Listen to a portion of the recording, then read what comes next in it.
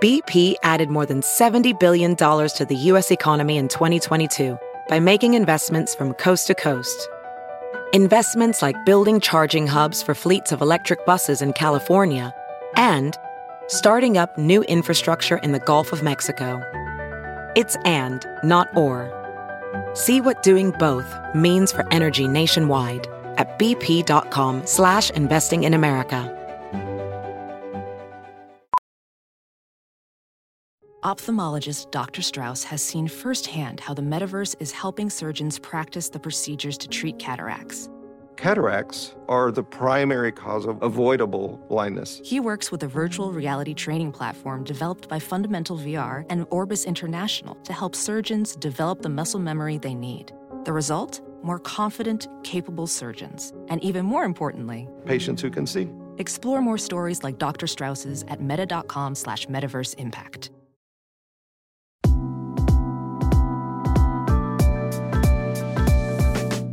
Thank you for tuning into this week's episode of Balanced Black Girl. I'm your host, Les, and I'm here going up every Tuesday.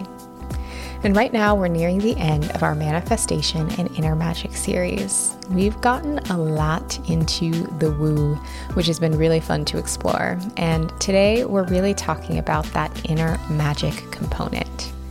Our guest is Jessamyn Stanley, award-winning yoga instructor and entrepreneur, author, founder of The Underbelly, which is a streaming wellness app and community, co-host of the podcast Dear Jessamyn, and co-founder of We Go High, a North Carolina-based cannabis justice initiative. When I first started the podcast, I actually had a short list of dream guests, people that I had on my list of someday interviews, and Jessamyn was on that list. So to have the opportunity to interview her a few years later at what was truly the ideal time was just such a full circle moment. It was a manifestation of mine that I can share in real time, and this conversation was such a gift. As she does, Jessamyn was a breath of fresh air, bringing authenticity, humility, and care to this conversation, where we talk at length about self-acceptance and how it is truly a journey, not a destination. Through sharing her experiences so vulnerably, Jessamyn shares her magic with all of us, and I hope this conversation inspires you to embody and share your magic in a way that feels authentic to you. So let's get into our conversation with Jessamyn. Jessamyn, welcome to Balanced Black Girl. I truly cannot say how excited I am to be having you on the show, to be sharing space with you. So welcome. Thank you for being here. Thank you so much for having me. Really, truly. Yes, it is an honor. So there's so many things that I want to dive in and talk to you about today. First, and probably like most overarching, is your book, Yoke, which you came out with last year. When I knew you were coming on the podcast, I was like, okay, perfect. I'll make sure I read the book beforehand. Great, I'll be prepared. What I did not expect is last week, I sat down to start the book, sat on my couch, and then got up 6 hours later after I just read the whole book in one sitting. I did not expect that to happen. Me neither, really, literally. Honestly, just read the entire thing. And I'm so appreciative for that work. And I think a lot of it for me was around timing. I actually recently completed my 200-hour yoga teacher training. Congratulations. Thank you. And so I think I'm still very much in that headspace. So as I was reading the book, I was like, yes, yes, yes. And I was like literally right on time. My goodness. Literally. Right on time. I feel you. I would love to know more about your training and just how all of like what it brought up for you. And I don't know if that's a conversation for today or another day, but I'm happy to be in community with you. Thank you. Thank you so much. Yeah, I'm happy to talk about it.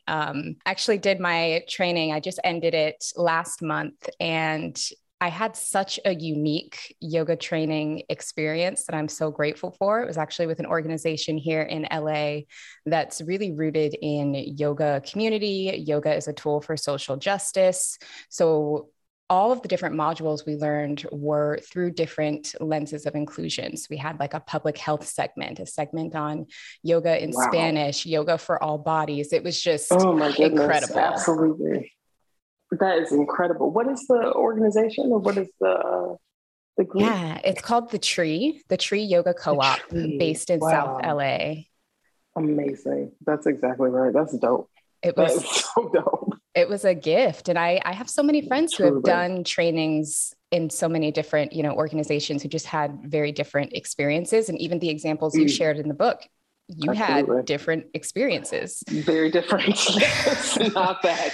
It was not what you just described, but it was also the training that I needed. I feel like so much of the way that we understand yoga teacher training in America is so deeply rooted in like academia and the idea of rhetoric, and we're like being able to hold information and give it to other people.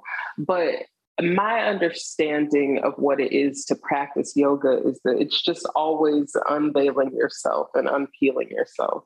And so any experience that you have is really just leading you to that deeper experience of yourself. And so it really doesn't matter like where you train or what you do, because you're always getting the yoga that you need. I do think that yoga is the key to our collective freedom, and being able to tie it clearly to social justice and understanding how like the ways to implement progress and change in our society, that is crucial. So when you're talking about the tree, I'm like, that is amazing. That's exactly right. All those modules, I'm like, yes, perfect. But then at the same time, when I think about my own training, and I went to a predominantly white yoga teacher training in Asheville, North Carolina. And at North Carolina already being, I would say, a pretty white yoga world in general, and also California in general is so different. The understanding of spirituality is just fundamentally different. And yoga in particular is the access, the number, it's a completely different world. And so in North Carolina, I would say it's just really different. It's just all really different. And my training, I was one of two people who were not white. And I was like the only visibly fat person. And there were a lot of moments of conflict during my training, but with myself. I wrote about that a little bit in Everybody Yoga, the experience of like really having to see like how much I apologize for existing. That came up for me a lot during training. But what I talk about more in yoke were the experiences that I had with my instructors and my fellow practitioners, wherein I was just really forced to look at the ways that white supremacy is fully embedded in the yoga industrial complex. And so I think that those experiences, though, really shed a light and offer a mirror of reflection for myself, and also a path toward compassion and reflection toward others. But I think I really appreciate, there's so many things that I loved about my YTT, so many things. And I do feel like it is my yoga mothership, that school. But at the exact same time, there's family, everybody's got problems in their family. You know what I mean? Yes. And what I appreciate about what you just shared in that analogy of family, where it's like, where you love them and also you have questions sometimes. And that was the example you shared in the book, was like seeing some content in your YTT where you had a question and you asked a question and saw how it was received. And I think the freedom to ask questions is so important. That is it. To really just to ask them of yourself, to feel comfortable finding your voice. Like for me to find one of the things that happened that I talk about in yoga is that my teacher was just talking about the attributes of practice. I don't want to spoil it. You can read this in the book. It's in the chapter about cultural appropriation, I believe. But the way she was talking about it I really could have just not said anything. I could have just been like, I'm not trying to talk about this with all these white people, to be completely honest with you. But I was like, I have to say something. Like, my spirit is so heavy on my spirit. And even though like I'm in the minority, like I need to be able to give voice to this. And that in and of itself is the practice of yoga. To be able to just stand in it. It's not about anybody else or like what. And that's been one of my biggest realizations with all this, and something I came to understand about one of my favorite teachers, someone that I still to this day love very much. And it is the teacher that I talk about in the last chapter of Yoke, called Mama Always Said, Never Trust a White Boy. It is a yoga teacher, white male yoga teacher, who I have disagreed with on a fundamental level. Like we do not share the same opinion. And realizing that it is not his responsibility to have the same opinion as me. Mm-hmm. That in and of itself, that I need to be able to stand in my own truth enough so that it doesn't even matter what anyone else does. It's irrelevant. All of that. It's just an invitation back to yourself. It's an invitation back to myself. And so I feel a lot of gratitude for the experiences that were like annoying at the time, or the experiences that just like kind of suck, because they're opportunities to grow. Yeah, definitely. As you were describing that, I was also thinking too, just also the inverse of that, the experience as a leader. Something that I've felt a lot of fear around in leading is like, ooh, what if I have opinions that my people don't agree with, and I'm disappointing them in that way? And it's caused me to not show up in some ways. And I'm really trying to unlearn that. Have you experienced that? I'm testifying, truly. This is like the whole lesson of entrepreneurship for me. It's that it is the cheese stands alone. And it's like, you have to be able to say, like, I have to be able to, and I have always been, you know, like, I think I'm like many people, like, I want to be liked. I want to be friendly. I want to be like, you know, I don't want to walk alone. It is scary to walk alone. But sometimes everyone else can't see the vision, or like sometimes like it's not even about whether or not they can see it. It's like, I need to be able to articulate my vision. I need to be able to say what is not already here. And like, not everybody is going to get it. Not everybody is going to care. Not everyone is going to feel the same way. And like, that is also really important, because they are offering so much through not feeling the same way. And I need to be in a space of reception, like receptivity, like just take it, take the offering. And taking the offering is so hard sometimes, because it's like, I want to find consensus, or I want to wait for someone else. This is another thing of like not wanting to be the one who has to do the hard thing or say the hard thing, and like kind of wait for somebody else to do it. Mm-hmm.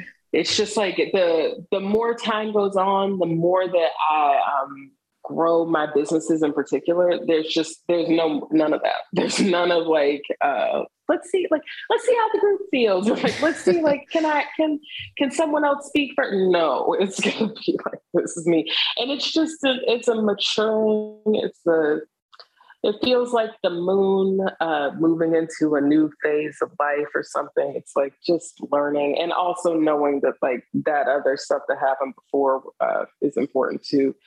What is your big three before we get further? That's a great question. Yes, I'm a Leo sun, Taurus moon, Libra rising. Totally. Very interesting. How balanced. It's an interesting balance. Yes. Yeah. Do you have any like prominent water sign placements?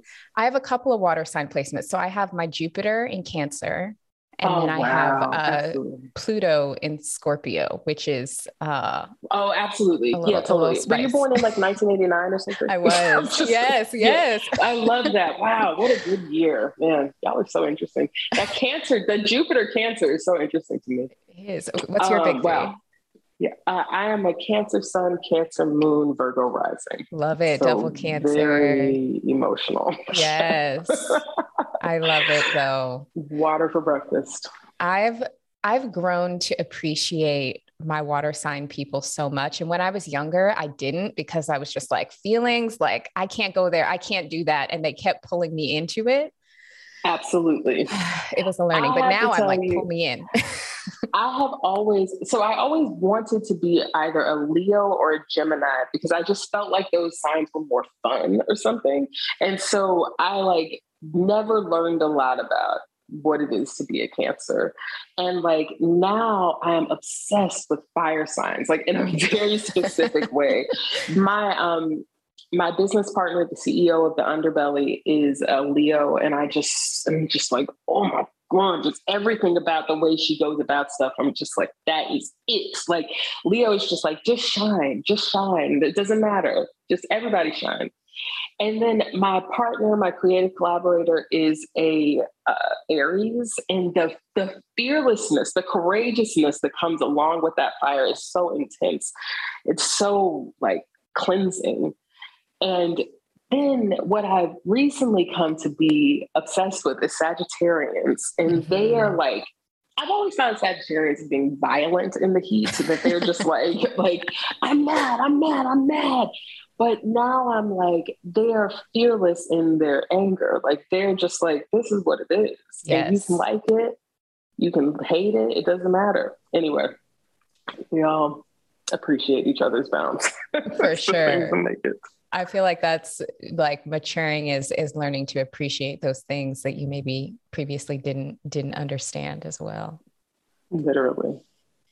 So have you kind of started digging more into your Cancer nature a bit and learning more about it? How's that been? Yeah. Yeah. I think that, I'm like sort of coming to terms with it. So I think I really just didn't try to ever learn anything about myself, to be completely honest. Like I was not trying to be conscious at all. And my mother and my aunt have always been obsessed with astrology. It's extremely important to them. I talk about this a little bit in Yoke. My aunt gave me my first tarot deck when I was young, and I did not care about it. They would always be trying to read a birthday book or read about do somebody's numerology or whatever. And I was just like, I don't care about this at all. But, trends are powerful. And since my Saturn return, I've definitely been much more into the esoteric in general. And so I have learned more about what it is to be a Cancer, what it is to be the ocean, to be so present to all of the emotions. And I think that there's a lot of acceptance that comes along with that. And also a lot of leadership that comes along with that too, because there is ultimately a fearlessness with the experience of emotions that I think is so needed right now, and like is something that I'm like, I don't know what I can do, but I can make space for everybody to cry together. And so I'm like, that is what it really feels like we need right now. Honestly, that is why I wrote Yoke, is to make a space where it is okay to cry. It's okay to just be sensitive and tender, and to have had your feelings hurt and not gotten over it, and have all the receipts, and like what it is to be like mad at yourself, and to have that keep happening. But life is always finding new ways to force you to accept some shitty piece of yourself. And it's always that piece that is the best piece, ultimately. Like what is it for it to be bad and perfect at the exact same time? So yeah, a little bit. Yes. No, I appreciate that reflection. And even what you said about it taking a while for you to get into a space to learn about yourself. I I think that's so relatable, because I think in a lot of ways we don't take the time to learn about who we are. We just decide we're going to change who we are. We're going to change the things about ourselves that we don't like, instead of being and embodying who we already are. That is it. It's so interesting, the desire to change something. I spent like my whole adolescence trying to change everything about myself. Like anything that, if it seemed like it could maybe be different, I was going to try to change it. And it's this, I feel like my whole thing now is just like trying to like see new things. So it's like, nope, that's just how it is. That's how that is. But the actual like looking at the things that the process is just so nonlinear, I guess is what I'm feeling, that it's like, I find myself now even finding new ways to be like stuck, like things to be stuck in my ways without be like, this is who I am, or like, this is what I've decided. And there's just no deciding anything. Like everything is in flux. Everything is, it's not even about changing anything. It's just about seeing all of it. Yeah. Even sometimes being in a state of like observation about ourselves, or having a sense of curiosity. There's actually a line in the book that I like double highlighted, underlined, earmarked. It said, it's really that my expectations of what I'm capable of are holding me back from accepting who I am. And I thought that summed it up beautifully. God, that's exactly right. It's like you have an idea of who you're supposed to be. Like I always thought I knew who I was supposed to be, and not being that person was the problem. And so if I could just try to become that person, no matter what, come hell or high water. But even now, having written Yoke and having still like gotten older, I am still finding all of these different places where I'm like, oh, that's another thing that I decided about myself. That's another thing. Like, what is it to release that? Even, I mean, I always think like, oh, I hate calling myself a yoga teacher, but even the concept of being a yoga teacher, like, what is it to release that? What is it to release? I talk about it a little bit in I'm Not Me, but just releasing Jessamyn as a concept. And I think that the avenue toward that feels more accessible actually through professional growth and through the enterprise of Jessamyn Stanley. But that person is not me. You know what I mean? Like that being is not all that I am. And I think that just settling into that, it's a fun way to spend life. It's like a way to pass the time. You know what I mean? But I love that you just said that even after, all of the work you've done writing books like this, that it still is a practice for you, because I think someone could from the outside see you and be like, it's Jessamyn Stanley. She's a pro yoga teacher. She's built a yoga empire. Like she must be always centered all the time and have it all figured out. And for everybody, it's a continuous practice. Exactly. I'm like, that is my yoga, is to be trying to figure out like how all these things go together. It's just such a blessing. And that, I think, that's really where I land with everything. So it's just like every day is a gift, every day an opportunity. It's really fun. Like and I have so much privilege that if I can just make space for other people to have privilege, that's a great way to spend life. And the chaos of it is great. I think I'm also kind of coming around to the idea that like you can decide how to feel about life. That's not something that I have always felt. Cancer feels, I am in this feeling, whatever the moment is, I'm in this feeling, and that's all that matters. But now I'm like, the fire signs, y'all help with understanding that like, you can just decide to feel a way. Like you can just say like, yeah, I'm gonna go this way. And maybe not pretend that all the other emotions aren't there. There's an in-between, but like, just saying, I'm gonna enjoy. Yeah. I'm gonna love it. Yeah, definitely. So one of the things that we had talked about shortly before we started recording was self-compassion. And I would love to like come back around to that.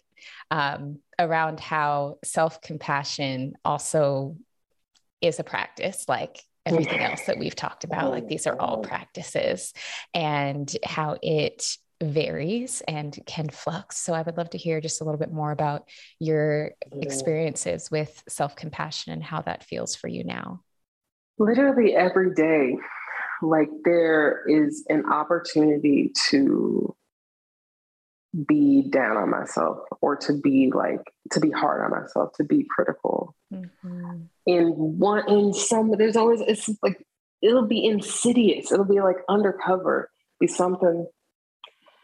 And then that thing will make it where I am so consumed with self-loathing and self-hatred that I am not able to see the people around me. I'm not able to really let them be them, because I am mad at me for not being me. And this is just, I think that knowing that that is a practice, that you just keep showing up to it, that it's not supposed to be, I think we get really fixated on like final destinations, or like getting the right answer, so that you're like, no, I figured out how to do that, so I don't need to worry about that anymore. But it's just every single day you just show up to it. It's just practice, and it's a practice. It's called practice on purpose, because like it's not a perfect. It's just a practice. You just see. Sometimes you fall, sometimes you fail, sometimes you fuck up so big, sometimes you do not do it well at all, and it's just that way on purpose. It's okay. And in the same way that you wouldn't criticize a child, like you wouldn't say to a child, like, well, you should have figured that out by now. Well, maybe somebody would, but ideally you just let them do their thing. And so then remembering that we're all children. Each of us is just a baby that got bigger, too big for anybody's cradle or arms. And now we're just all walking around being babies at each other. And like being able to just be present to that, like that, it's just a practice. Like every day, just showing up, not doing it right. And some days, I think that I'm in a place in my life where I am being offered a lot of opportunities to practice compassion for myself. And if only so that I can practice it with other people. And there are so many people that need me to be compassionate. You know what I mean? And like, I feel like that ultimately it just becomes like, it's just a service to others. It's like it's the one thing that you could, I don't know about anybody else. I feel like it's the one thing that I could try to offer somebody else, is to just try to be compassionate for myself. So that I can then be compassionate toward them. And then what they do with that, it's not on me. Like that's not for me to be concerned about. But I do have a hunch that if we are all being compassionate toward ourselves, and then showing compassion toward each other, then that leads to all of us experiencing just a gentler, softer way of being, that we can just not be so hard on each other, not be so mean to each other. And there's a lot that is out of our control in this world, but that's something that is in our control. So just trying to arrive in that place to practice every day, that's like enough work for me. That's all the work. Just trying to do that. Absolutely. I wholeheartedly agree. And I loved what you just said about compassion towards ourselves and others being something we can control. One of the, few things that we can control, and using that as a reminder every time we get an opportunity to express compassion is really important. Have there been any, like tools or practices for you that have helped with self-compassion? Oh my goodness, so many. I think the best one, and it's a hard one, but it is the most effective, it's shutting up It's ceasing to speak. Do not talk. That is my main practice, is just silence. Do not talk. And it gets me in trouble because I think that I sometimes move slower than other people would like. And so when someone is like in a fury, I will revert to silence. But at the exact same time, the balance of that is the opposite, to not be silent, to let it all out and just say all of it. Because I think another thing that happens is like you stay silent and you put things into boxes and you hide them away, and then you just never actually deal with them. And there's no way to practice compassion if you're not actually letting it all, you gotta let the shit stink. Like, it's gotta be stank. It's gotta be there. And so just saying the hardest thing, and not saying it in a way of being hurtful, like not trying to draw blood or trying to, and also not trying to be mean. Very Aquarian is, I think, the way to go about it. It's just be like straight up. Yeah. But a mix of silence and also saying all of it. Those are like my tools. That's my two-prong attack every day in every moment. Absolutely. That discernment is key, of knowing when to speak up and then when to pause and reconsider is huge, and a good tool, I think, in all scenarios. All of them. Literally. There's no one. And I think that the moments that are the best moments to practice are the ones that don't look like it. The ones where it's like someone is really trying you, or a situation is really trying you. And being able to just remember that, oh, this is what I asked for. This is the lesson. This is what I'm being taught. Okay. Yeah. Savoring and reminding yourself the lesson. That's a good one. Speaking of that, as you say that, I'm also thinking about when we acknowledge those lessons, giving them time to sink in, which makes me want to transition a little bit and talk about stillness. Because I know that was another theme from the book that I really appreciated your sentiments around. Actually, one of the other lines that really stuck out to me was how you said you previously used to give your meditation practice the same amount of energy as an elementary school book report. Like you know it's good for you, but like why and how you embody it is like TBD. No. Oh my God. Literally.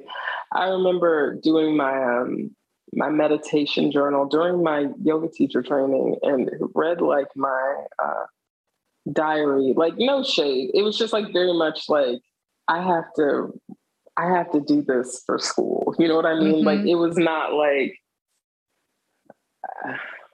I was learning. It was a very important part of my journey. That's very important. Yeah. And I think with a lot of those practices, something I know I've run into, and I've also gotten a lot of questions from people in my audience about this, is worrying that we're not doing it right. The desire to do it right. I'm meditating, but I don't think I'm doing it right. I can't stop thinking about stuff. I'm having a hard time sitting still. Did you ever have those feelings, and how did you work through that? Absolutely. So I think the biggest thing for me has been recognizing that the lack of stillness is stillness, that the chaos is the stillness, that it's because the part where I used to think I was doing it wrong was like, my mind is racing. I have so many thoughts. And like when people talk about meditation, and even like if someone is guiding in meditation, I'm like trying to get to where their voice is or something. Like I find myself like, okay, so like I just need to hold on to this or hang on to this. But it was certainly not like in one day or in one practice or and it was like hearing the same things over and over again. It was hearing somebody say what I'm saying now many times.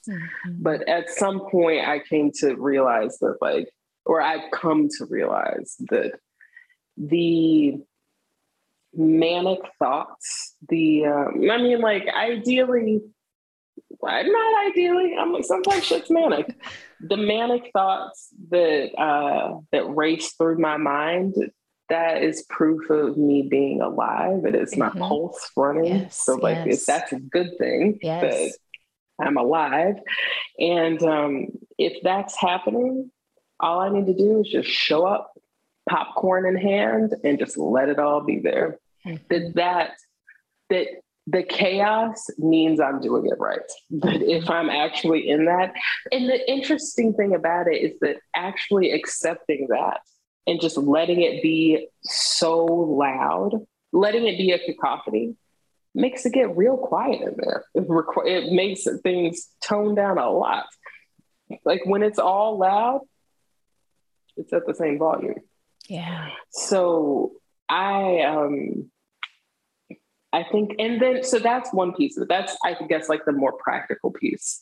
But then there's also this philosophical element of like wanting to get it right, wanting to do the right thing, like not wanting to be wrong, which for me is then tied to like wanting to be a good girl, wanting to do what I was told to do. And like all of that is much deeper to me and speaks to like, again, the purpose of it's really, I think, the purpose of the embodiment practice of meditation, of like to release hold on that desire to be anything for anybody. But just like actually allowing again, with like the chief stands alone, the lone wolf, like just letting it be that like, yeah, maybe I'm not doing it right. What is that going to mean? Like, what does it mean to just like, to be wrong and to be bad and to be harmful, hurtful? Maybe me not doing this right is like causing struggle elsewhere. Like, what does that mean? And like that being just a whole layer of practice in and of itself.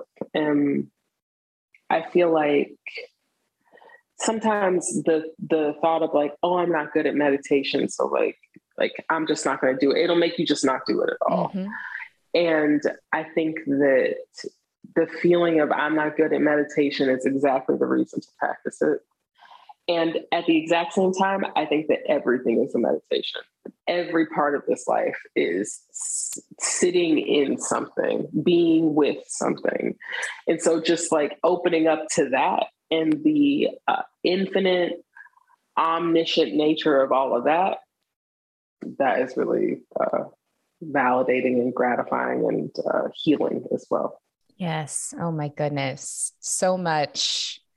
I feel like I had so many aha moments while you were describing that for those of us who do get fixated on like being a good student and doing everything right, that there is no right.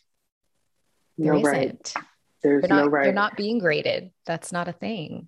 It's always so interesting to me too, the purpose of the physical yoga practice, because like, so we practice the postures, and I think that a lot of times the postures are literally just there to facilitate the shutting up. They make it where it's like people are like, oh my God, this yoga is awful. It's really hard. Somebody said it was going to be calming and it just sucked a lot. And I'm like, I feel you, because it's trying to get you to shut up. It's trying to get you to like, stop making sense, stop thinking, stop, just be. And like, that as I guess if you're the kind of person like me who has difficulty like pulling into this moment, then it's like, yeah, just, like if you're like, I'm not good at meditation, then like practice postures until you get tired enough to just be, where you're like, you're grateful to just need to be quiet. That'll help too. Yes. Yes. I love the idea that everything is meditation, because it truly is. And I've also found that I've had some unexpected moments of really great meditation. One of my best meditation experiences was when I was actually at the dentist getting a root canal, very unpleasant Absolutely. experience. And I was just sitting there and I was just breathing through it. Very chaotic things happening in my face. And I was just breathing through it. Best meditation I've ever had. Literally. Oh my God. Absolutely. Literally. Oh my God. Just being, it's always the moments, because that's the whole point. Like, it's like any moment of like a guided meditation on a meditation pillow, like in Bali or like whatever, any moment like that was preparation for the root canal. Mm-hmm. It's like, yes, so exactly. Let's do this shit for real. Like, let's do this when it's not fun. Like when you're like, yeah, I would rather not actually, when you want to run away. Oh my God. I identify with that so deeply. I cannot even tell you. I have been this last year. So in 2021, a lot changed in my life. And one of the things was that my partners and I had been sharing a house together, and we ended up leaving that house. And one of my partners and I decided to start living full time in our RV and traveling across the country. And so this whole decision, the selling of like all of our stuff and like going on the road, that whole thing was just a meditation. It's just breathing, just breathe. And like, it's again, just like nothing but gratitude always for the opportunity to just breathe, because there is some other thing coming, there's some other preparation coming. And actually, to that point, yesterday, my creative collaborator partner and I were getting ready for a corporate class, an online class. And the times were like, because we're now on the West Coast in California, and I think that the event was like in the Midwest, and then our team is on the East Coast. And so there was some like miscommunication or confusion about the times. And we were like 15 minutes before, we're like, oh, okay, so this is an hour internal tech prep. This is tech prep with the event. Okay, heard.